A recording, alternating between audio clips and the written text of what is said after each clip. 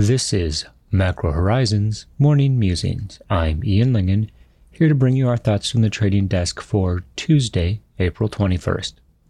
And with oil futures declining to negative $40 a barrel yesterday, it's difficult not to envision further spillover. Welcome to BMO COVID-19 Insights. Visit bmocm.com/COVID-19 for more up-to-the-minute insights. The views expressed here are those of the participants and not those of BMO Capital Markets, its affiliates, or subsidiaries. There's not a lot of economic data on the calendar today, but that doesn't mean that it won't be an interesting session. The biggest focus on the part of market participants has been the repricing of the energy complex. Yesterday, we saw a rather dramatic sell-off in oil futures. For the first time ever, the front-month WTI contract traded well into negative territory. Now, part of that has to do with the roll, i.e. going from the May contract to the June contract. Part of it has to do with the fact that the assumption is that there's a great deal of scarcity in terms of storage capacity. And of course, the vast majority of futures contracts are not intended for delivery. So at the end of a contract's period as the front month, there does tend to be somewhat choppy price action depending on the broader market conditions.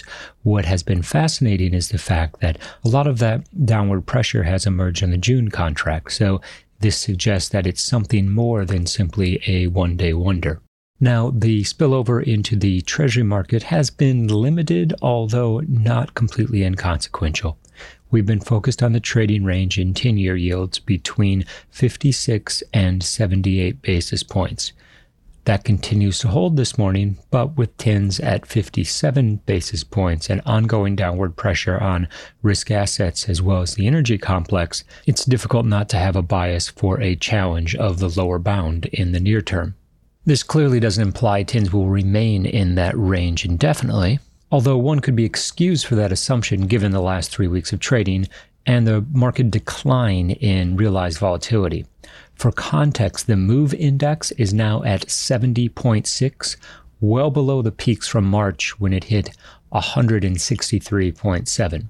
While treasuries have ostensibly drifted into complacency, we'll argue that the range in rates represents an equilibrium in an environment with limited hard data and only pandemic headlines to offer trading direction. This has been the reality for most markets since the outbreak took hold. Investors have demonstrated a pattern of simply ignoring dismal economic indicators in favor of responding to contagion and mortality stats for COVID-19. With the coronavirus curve flattening, cases and fatalities declining, parts of Europe coming back online, and guidance for the end of the domestic lockdown in place, the question then quickly becomes, so what's next?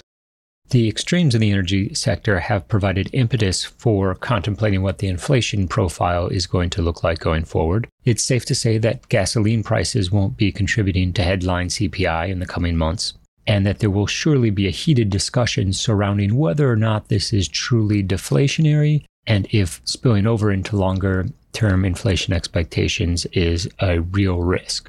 The academic outcome of this debate is much less germane to the Treasury market than the immediate decline of energy costs and the impact on the real economy.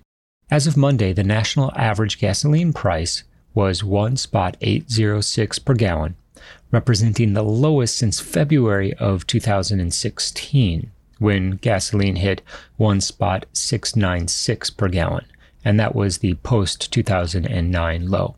Now, historically, falling fuel prices have served as a stimulus for the U.S. economy, allowing lower bills at the pump to free up disposable income to be consumed elsewhere. However, the stay-at-home orders nationwide will necessitate a different outcome from this episode. After all, there's only so much one can order online, isn't there? Fallout from layoffs in the energy sector will be the market's first stop in assessing the damage from the ongoing sell-off in oil. While certainly significant in many ways and in many regions, it remains to be seen whether or not markets will simply include these job losses in the growing tally of pandemic fallout. It's not a comfortable reality, but the fact of the matter is we're in the period for economic data when investors will be lumping all the dismal reports into one mental bucket, and moving forward, once the real economy is open for business and we start to get a better sense of the post-pandemic world. For the time being, we're watching the bottom of the yield range, and that 56 basis point level is of particular note in 10-year space. With that, this is Ian Lyngen signing off. Stay safe, tune in, and stop out. Thanks for listening to Macro Horizons. Please visit us at bmocm.com/Macro Horizons. We'd love to hear what you thought of today's episode, so please email me directly with any feedback at ian.lyngen@bmo.com. Thanks for listening. You can subscribe to this podcast on Apple Podcasts, Spotify, or your favorite podcast app. For more insights, visit bmocm.com/COVID-19.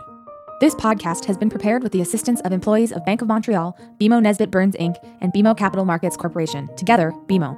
Notwithstanding the foregoing, this podcast should not be construed as an offer or the solicitation of an offer to sell or to buy or subscribe for any particular product or services, including, without limitation, any commodities, securities, or other financial instruments. We are not soliciting any specific action based on this podcast. It is for the general information of our clients. It does not constitute a recommendation or a suggestion that any investment or strategy referenced herein may be suitable for you. It does not take into account the particular investment objectives, financial conditions, or needs of individual clients. Nothing in this podcast constitutes investment, legal, accounting, or tax advice, or a representation that any investment or strategy is suitable or appropriate to your unique circumstances, or otherwise constitutes an opinion or a recommendation to you. BMO is not providing advice regarding the value or advisability of trading in commodity interests, including futures contracts and commodity options or any other activity which would cause BMO or any of its affiliates to be considered a commodity trading advisor under the U.S. Commodity Exchange Act. BMO is not undertaking to act as a swap advisor to you or in your best interests, and you, to the extent applicable, will rely solely on advice from your qualified independent representative in making hedging or trading decisions. This podcast is not to be relied upon in substitution for the exercise of independent judgment. You should conduct your own independent analysis of the matters referred to herein, together with your qualified independent representative, if applicable. BMO assumes no responsibility for verification of the information in this podcast. No representation or warranty is made as to the accuracy or completeness of such information, and BMO accepts no liability whatsoever for any loss arising from any use of or reliance on this podcast. BMO assumes no obligation to correct or update this podcast. This podcast does not contain all information that may be required to evaluate any transaction or matter, and information may be available to BMO and or its affiliates that is not reflected herein. BMO and its affiliates may have positions, long or short, and affect transactions or make markets in securities mentioned herein, or provide advice or loans to, or participate in the underwriting or restructuring of the obligations of issuers and companies mentioned herein. Moreover, BMO's trading desks may have acted on the basis of the information in this podcast. For full legal disclosure, please visit bmocm.com/legal. To access our full disclosures for equity research reports, please visit researchglobalzero.bmocapitalmarkets.com/public-disclosure/.